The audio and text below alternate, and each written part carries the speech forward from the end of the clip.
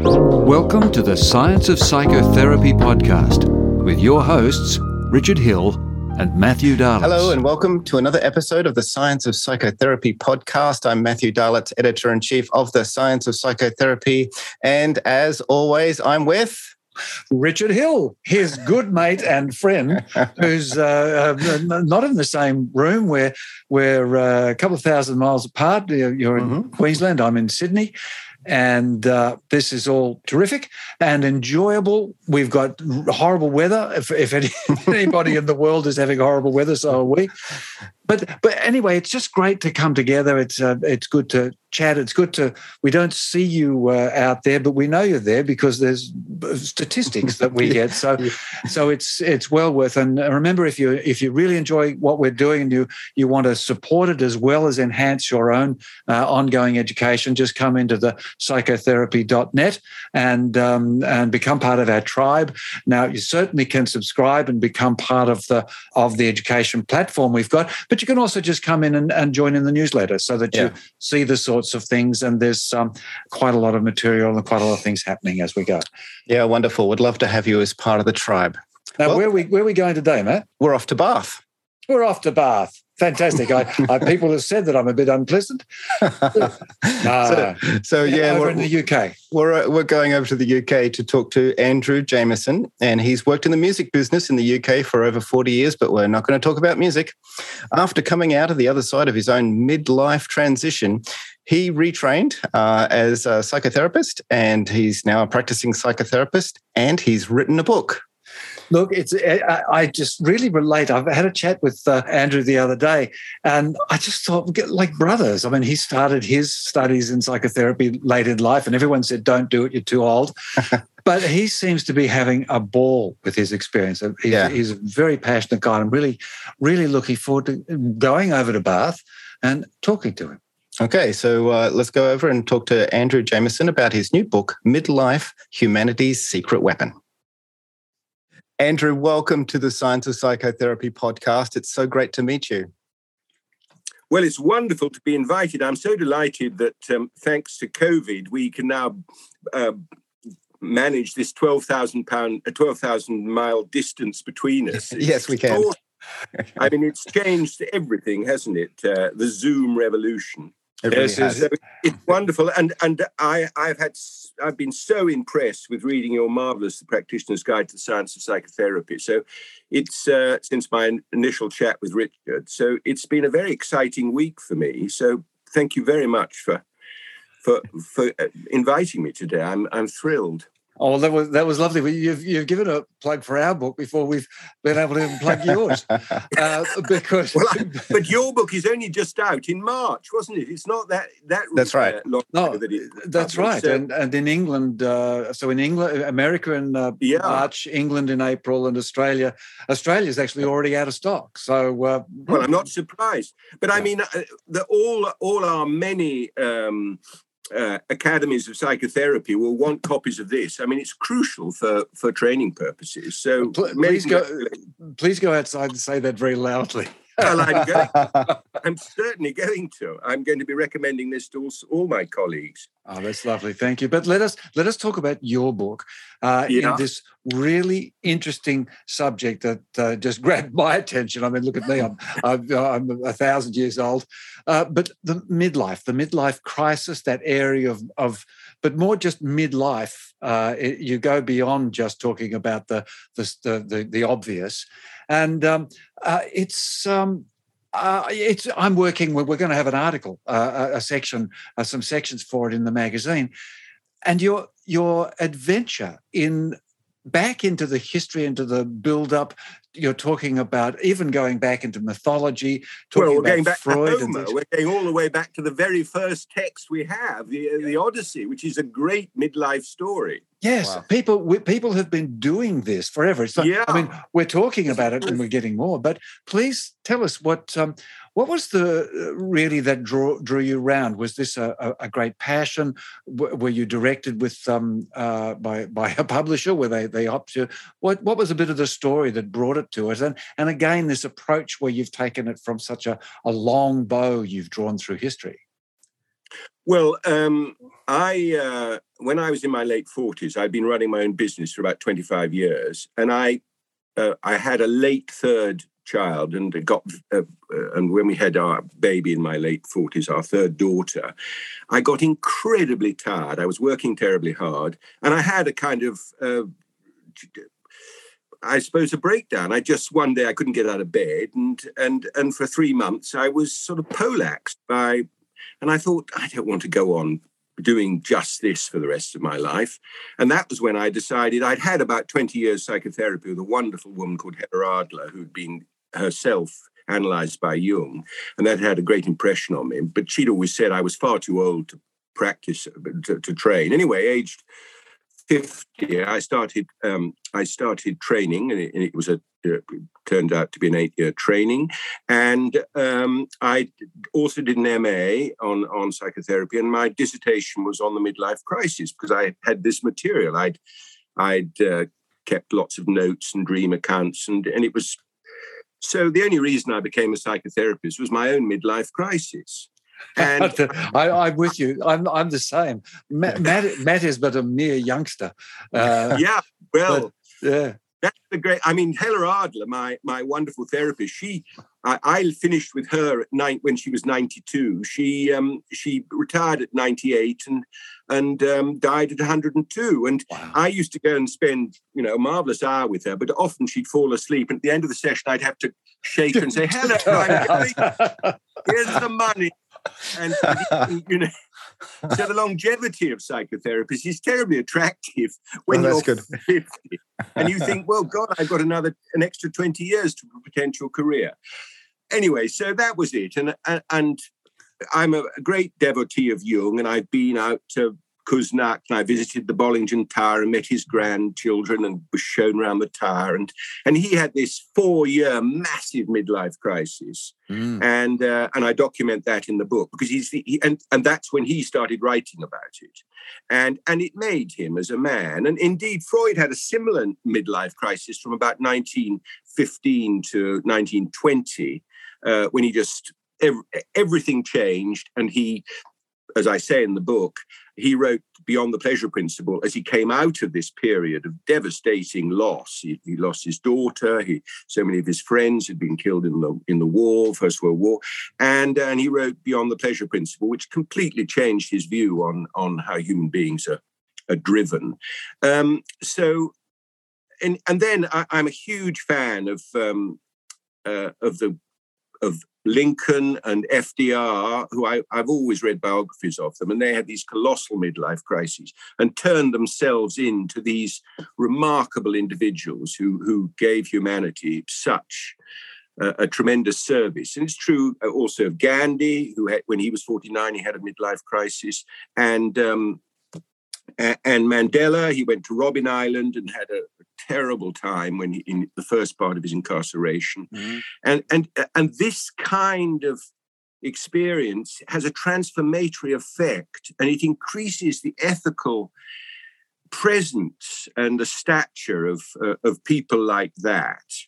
And we need, my God, we need people like that at the moment. And there aren't many about. I mean, because there's a lot of exhaustion in the modern world, brought about by many things, but mostly by the excessive display of conflict that we have, and the lack of engagement in engagement and in cooperation.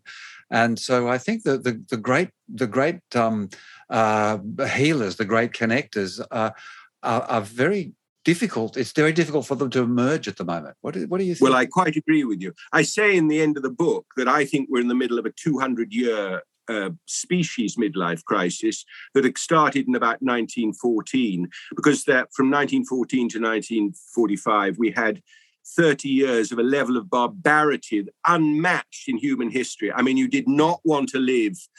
If you were unlucky enough to find yourself in Picardy or Flanders, or between the Vistula in 1914 to 1918, or between the Vistula and the Volga between 1941 and 1945, you were in the worst place at the worst time of history. I mean, and we now see that process is continuing. I mean, with the pandemic and now what's going on in Ukraine, this can be a transformatory experience. We've got to give up.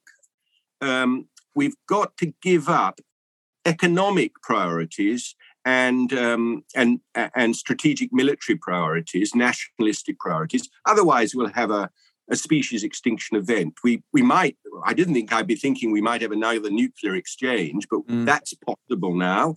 And we certainly, if we're going to be spending our time worrying about wars on the fringes of Eastern Europe, we're not going to be spending our time looking at global warming, and that will get us.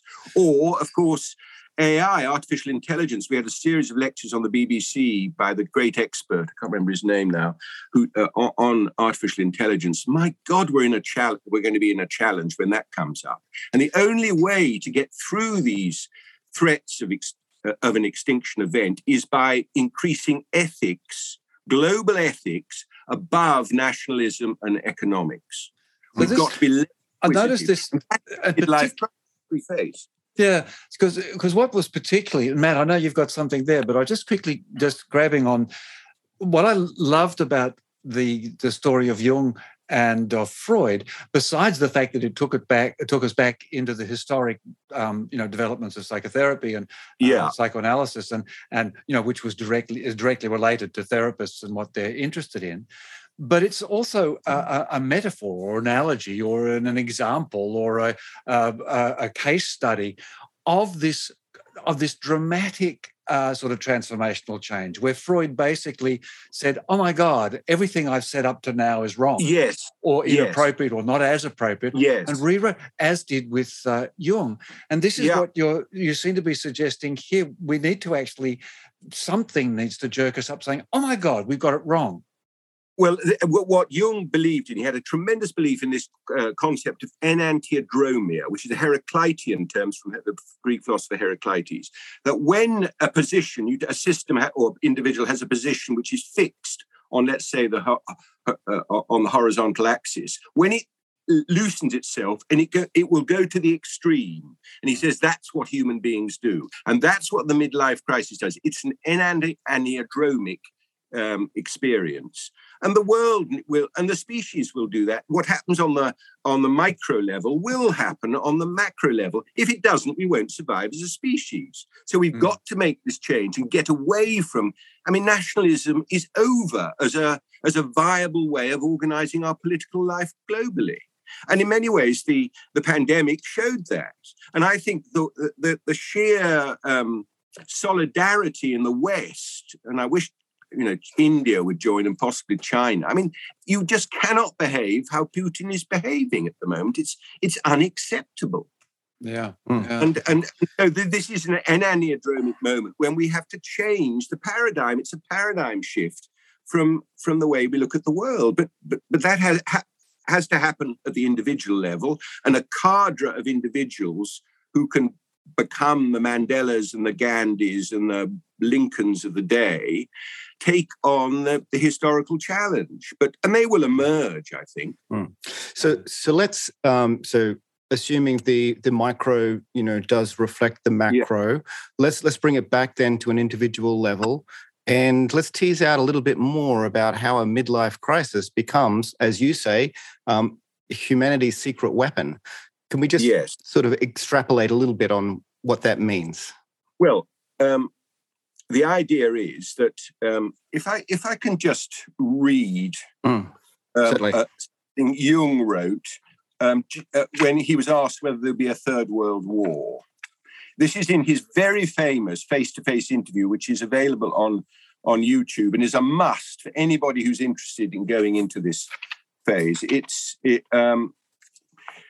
He in this interview, he was asked by John Freeman, who interviewed all these world figures, and he went out to Kuznets to make the interview because Jung was the year before he died. So and John Freeman asked, this is 1958. 1958, okay. 60, and he died in 61. Right. And Freeman asked him, looking at the world today, this is 3 years before the Cuban Missile Crisis, looking at the world today, do you feel that a third world war is likely? Jung answered, We are so full of apprehension and fear that one doesn't know exactly what it points to. But one thing is sure, we need more psychology. We need more understanding of human nature, because the only real danger that exists is man himself.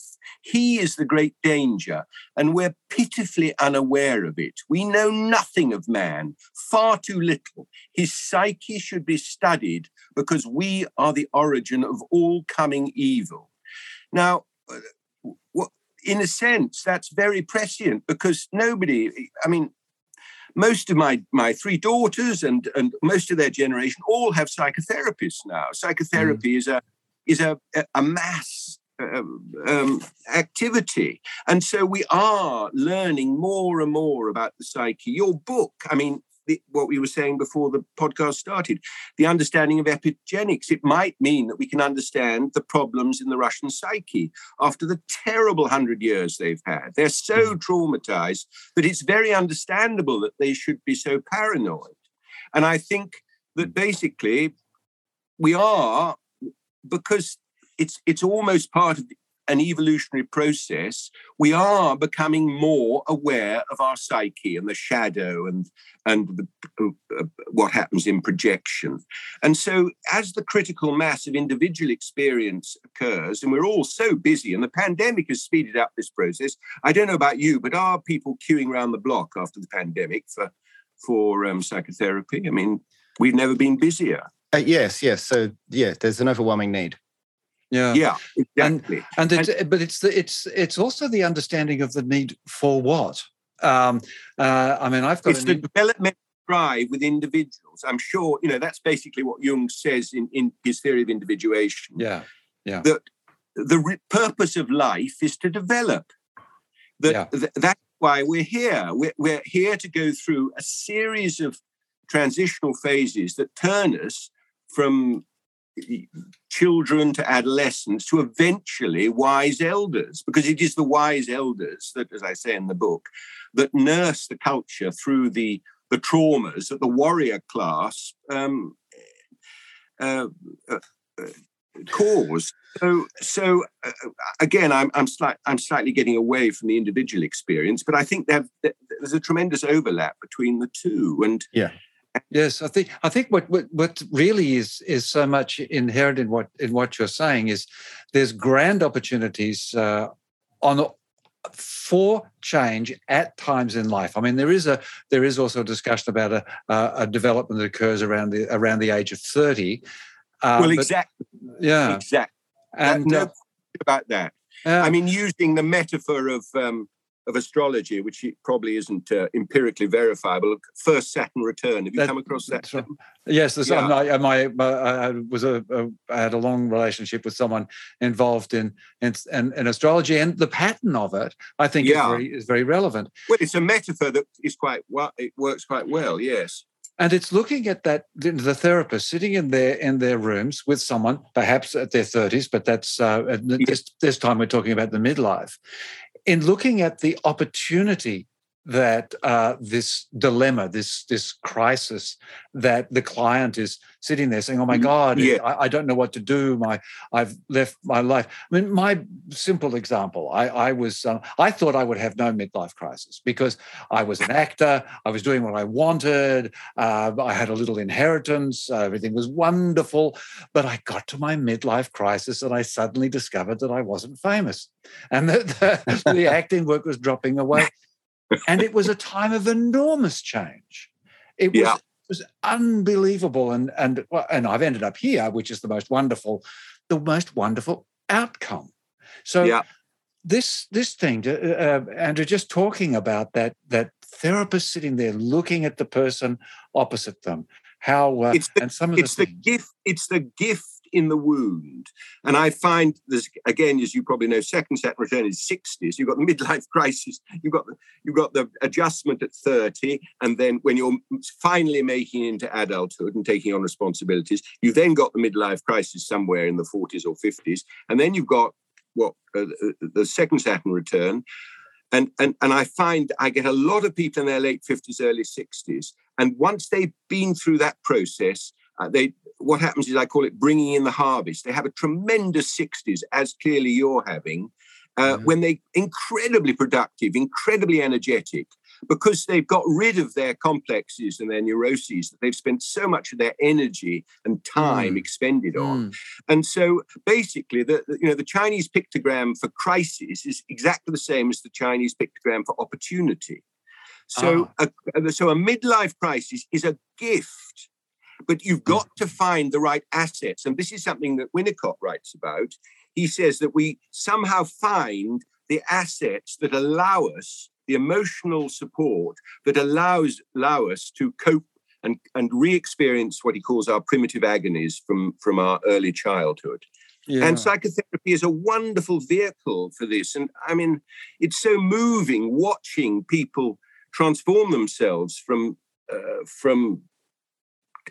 who are desperately trying to find ways of dealing with the difficulties they face. And as they work through this traumatic material, this new higher self emerges.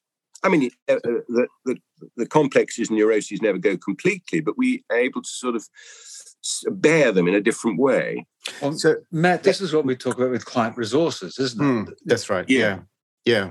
What I wanted to just comment on here is that the midlife crisis isn't always, it doesn't always turn out to be, the great opportunity. And so can you speak to some of the things that don't go that way? Yeah. Do we blow? Well, I think alcoholism is a terribly difficult thing to cope with in midlife because, and I find most alcoholic, I have perhaps an 80% success rate with people with midlife crises, but with alcoholics, I have a 20% success rate. I think, and the same would be true of drug addiction. There's something particularly pernicious about how alcoholics, their need is so great that they have a very, very flexible relationship with the truth. And I've almost got to a stage where I'm only prepared to work with people who've gone to AA or some kind of rehabilitation because you become, as a therapist, part of the kind of the inability to ever say what's really happening. I mean, because alcoholics, I always feel that recovering alcoholics are some of the most amazing people I come across. And they seem to have a kind of enlightenment because they've dealt with something so difficult. Yes. And this nature of, what I'm hearing is the people are coming with the crisis, coming with the things falling apart. But it's almost like the therapist, the task of the therapist is just to help them to look at it in a different direction, to say, okay, that framework, that foundation is falling away, but what is it for? What is it revealing? Is this the task the therapist can add to the process? Well, I think basically it's a question of hand-holding through the crisis. You become a fellow traveller, and if you've been through the crisis yourself, you're familiar with the terrain, and you may not have the answers. And in a sense, it's not for the therapist to provide the answers. It's merely to be there, holding the client. I think boundaries have to be much looser when you're working with somebody who's, like I say, if somebody's really at the heart of a crisis, and it's almost killing them, you have to make yourself available. I saw somebody yesterday who rang me on Sunday. It was a bank holiday in England yesterday, and he'd had a terrible weekend with his parents and was totally traumatized. And so seeing him on a bank holiday, and then I'll see him each day this week. It has to. You have to go a further mile at those moments of crisis. The big moment when I had my crisis was when my therapist said, Hella Adler said, "You can ring me any time of night and day." Now, that I never did take up that option. I mean, I was talking to her every day, but I never rang her at an inconvenient time. But it was a gesture that meant so much to me. I felt so held by that, as though, and I think, our very inflexible boundaries need to be put to one side here to some degree. I mean, yes, Winnicott took people on holiday with him in crisis. He had people to live with him. I mean, and Jung would take people in crisis on his sail with them on his boat. There's something about compassion and the human-to-human experience at these moments of huge intimacy where we need to not constantly think about the rules of psychotherapy. And I mean, because I was thinking about the memory reconsolidation. I mean, this opens us up for that. What do you think thoughts there, Matt? Yeah, absolutely. I mean, if there's this window that's open for memory reconsolidation, within what is it? Is about a 6-hour window. 4 to 6. And if you're there, in a sort of continually with the client, seeing them through that, you'll see that consolidation happening if you keep them in the right state of mind.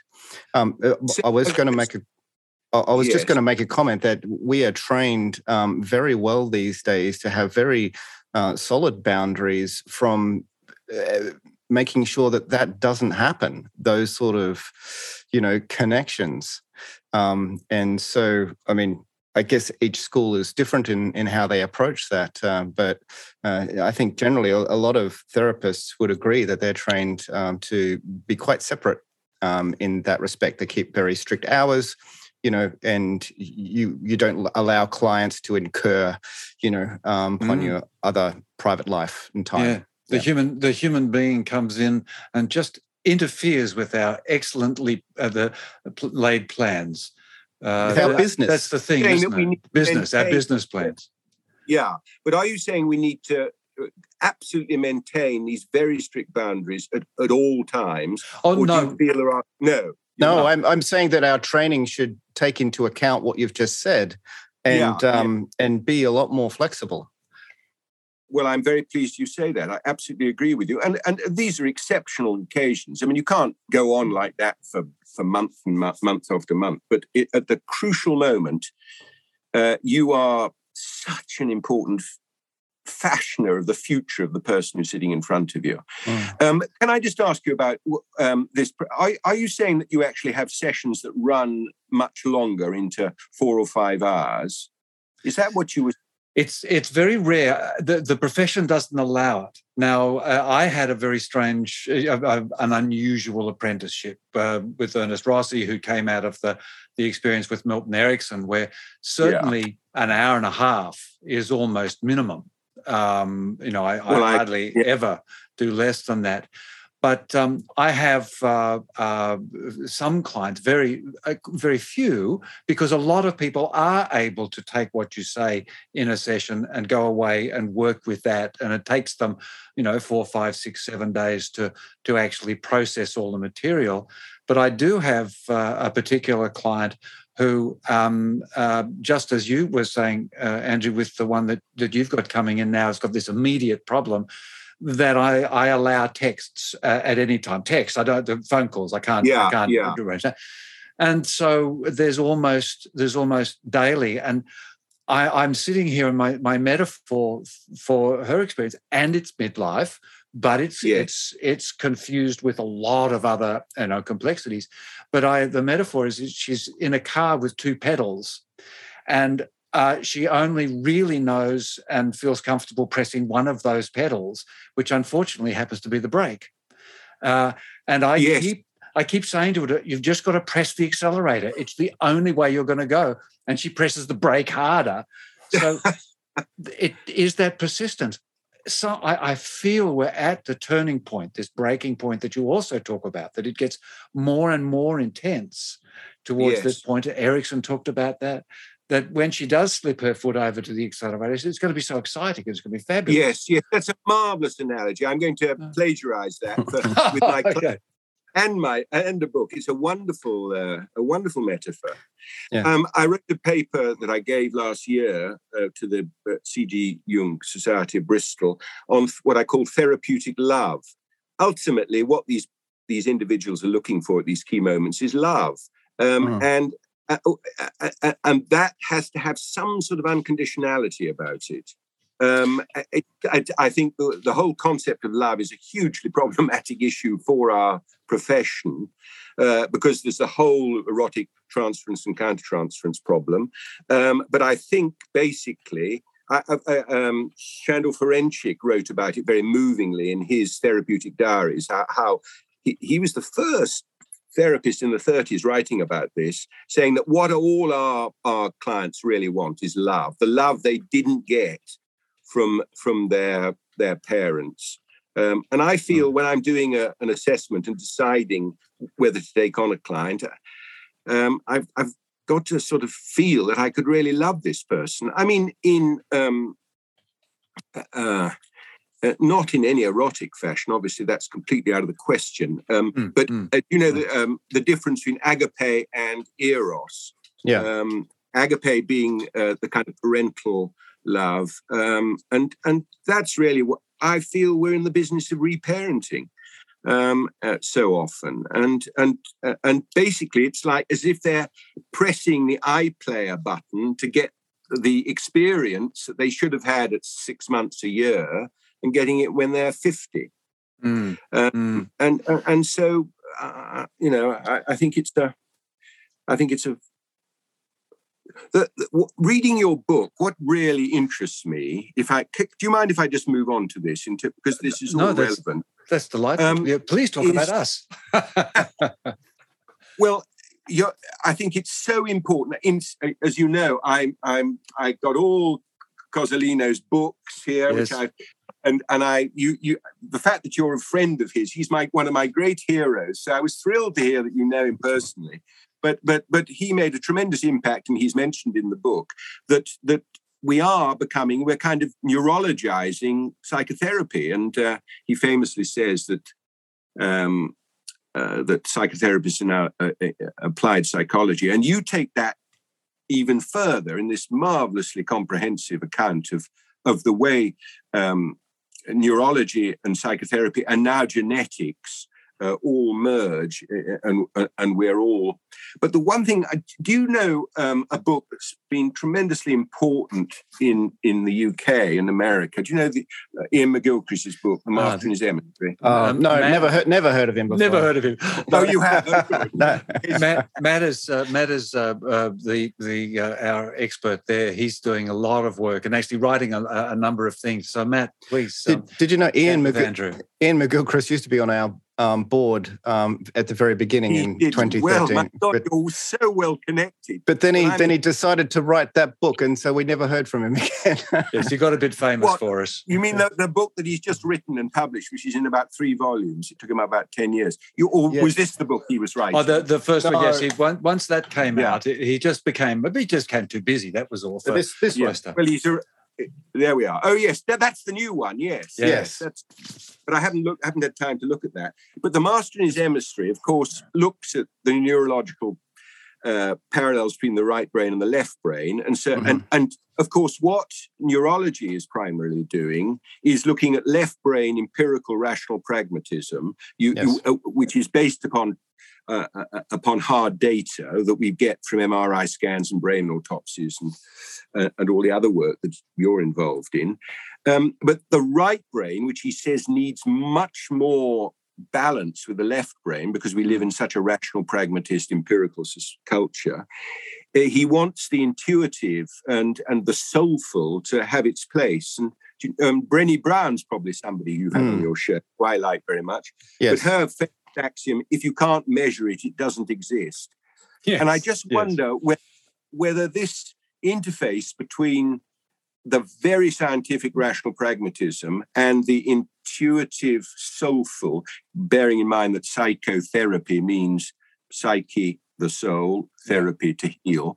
Do you have any concept of those right brain human longings that and how do they fit into the scientific model? Well, absolutely. I'll just make a quick comment before you come in, Matt, with that, because you're the expert there.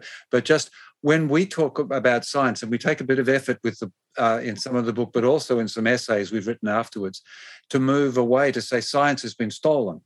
and it's been given a different semantic definition, which is a great error. So bring the reductionist mechanistic thing is a new form of saying what science is. Science is really about the knowledge of and the investigation of, and so that's what that's the way we approach the term. And in many ways, quantum mechanics has followed that line. That's right. As Niels Bohr said, you can only talk about the quantum world using poetry and Heisenberg's uncertainty principle. The empiricism doesn't work in quantum mechanics, and I think it's true to some degree in our field. And I think there are certain similarities between depth psychology and quantum mechanics. Well, that's the right brain stuff, Matt, isn't it? Yeah. I mean, quantum mechanics is a bit of an oxymoron, isn't it? Because we can't use a machine metaphor to describe what we're discovering in the quantum realm. And similarly, when it comes to human behavior, we have this 200-year history of applying the mechanical, mechanistic metaphor to everything that's organic and biological, which doesn't work. Where things that flow and live are not machines, but we persist in our machine metaphor, which is the realm of the left hemisphere, which the left hemisphere understands things mechanistically. And so for our perspective is that we come from a curiosity approach. We see the whole person, the whole context, the whole situation. And from there, we're able to then utilize the aspects of the left hemisphere that is very skilled in being able to, break things down into components, into bits. But then that information is to inform the right hemisphere once again, and so that we have a greater intuition, we have a greater understanding of the whole. And so just as in the Ian McGilchrist book, The Master and His Emissary, the right hemisphere has to be the master. The information has to come back across to the right hemisphere to have an appreciation of the whole. And the situation that we find ourselves in now is that it remains in the realm of the left hemisphere, and we're very much driven by the left hemisphere. And that is not a state of mind that's going to be helpful in any way in discovering reality. Yeah. And of course, McGilchrist makes the rather nice, he says that the right hemisphere is dependent on the left hemisphere, who's a kind of high-achieving bureaucrat, who's brilliant at getting all the data and giving the facts of the world. Wittgenstein said in his notebooks when he was in the trenches in the First World War, to be religious is to know the facts of the world and not the end of the matter. And I've always liked that quote, that the empirical data we have is not the end of the matter, that something odd going on. And actually there was something, the subtitle of your book, was it the way the mind deals with the brain, or something like that? There was a distinction between mind and brain. Yes, we certainly do. We certainly do follow that. We continue to talk about the nature of mind. We had fascinating discussions with the microbiologist the other day, with talking about sort of what is it, but we certainly have had a lot of stabs at getting at what it is to find out what we know is wrong. I mean, it's not just from the brain, because, of course, then the body and the cells would have no relationship, and they do. And, of course, then the DNA would have no relationship, but it does. So, and as you're saying, the epigenetics, which change in relation to experience. So, therefore, one of the things when we were talking about epigenetics and midlife, as you go through that crisis, you are changing the nature of the way your gene expresses itself, because you are changing the phenotype, the thing that you can see, the thing that you can observe. And for the thing you observe, for Jung to have come out, but Jung, but particularly Freud, to come out and say, I have a complete change of mind and a complete change of attitude, that must have genetic changes as well, and Absolutely. Gene expression framework. So it's really interesting. Yeah, context. Sorry. Sorry, I was just going to say context is all important, which Yes. if we talk about left brain again, the left brain misses the context. And so when we're talking about, yes, that's a very good way of putting it. Yeah. Anything really, we're talking about midlife, crisis and transformation. Context has everything to do with that. And if you try to isolate the person, I don't know, their psychological their makeup, their environment, all of their history, and their potential. Yeah. Yes. So there's a lot to consider when you're looking at that person who is sitting there, and it's difficult when they're in their 40s or so sometimes, and they're saying, "Oh my God, it's a disaster." It's sort of like, "Oh, for God's sake, grow up." But that's what's so beautiful about your book. It reminds us that this is not only useful, it's an opportunity, it's a necessary aspect of development. It's a rite of passage. And of course, primitive cultures have formal rites of passage. In Australia, the Aboriginals go walkabout, don't they? Does that still happen? Or it certainly did.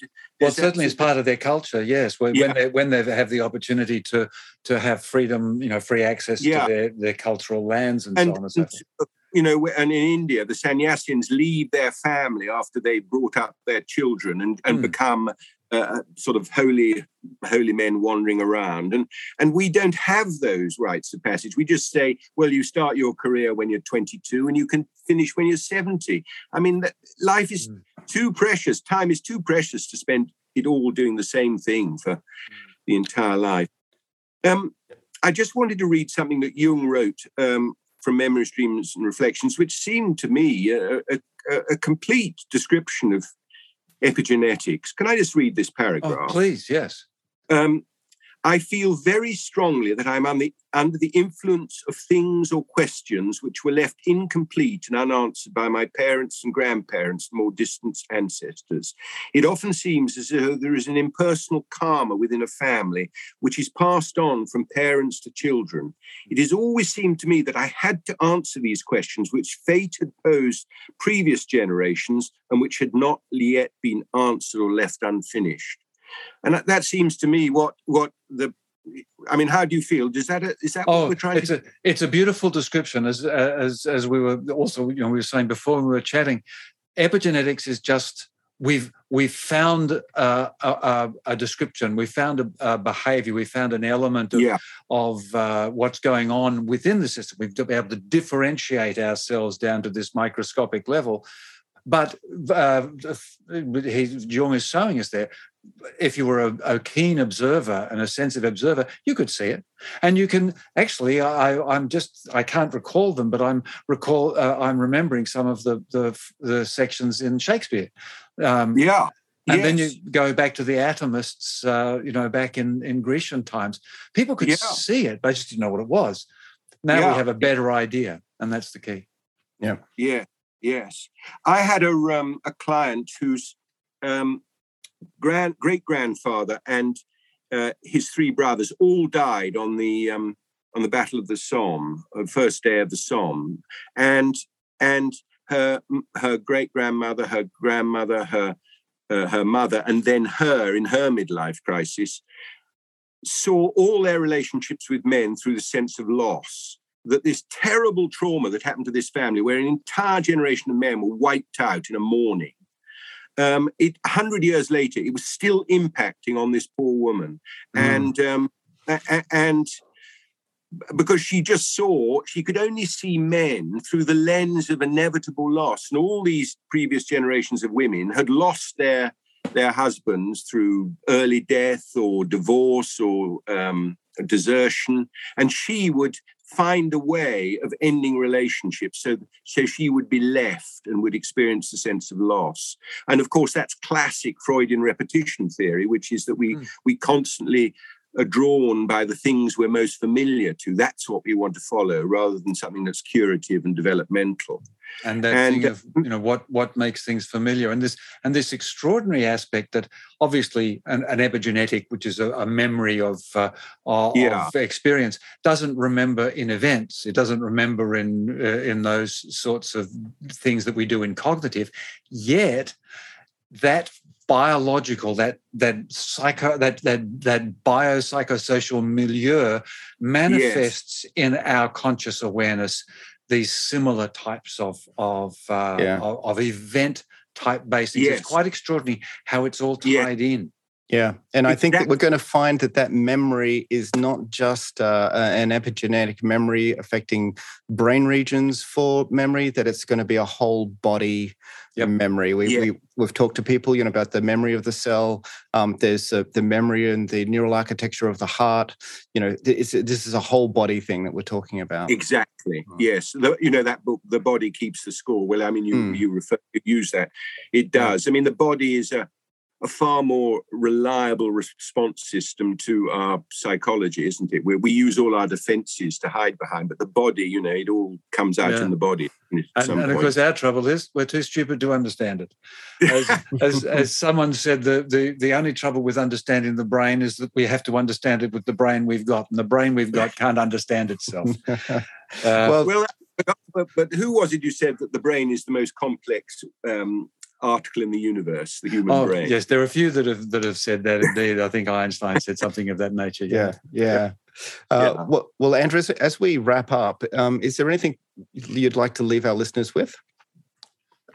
Well, anybody who might be listening to this who's going through a midlife crisis, it is the portal, the entry into a new way of life that will serve you very well in the years to come.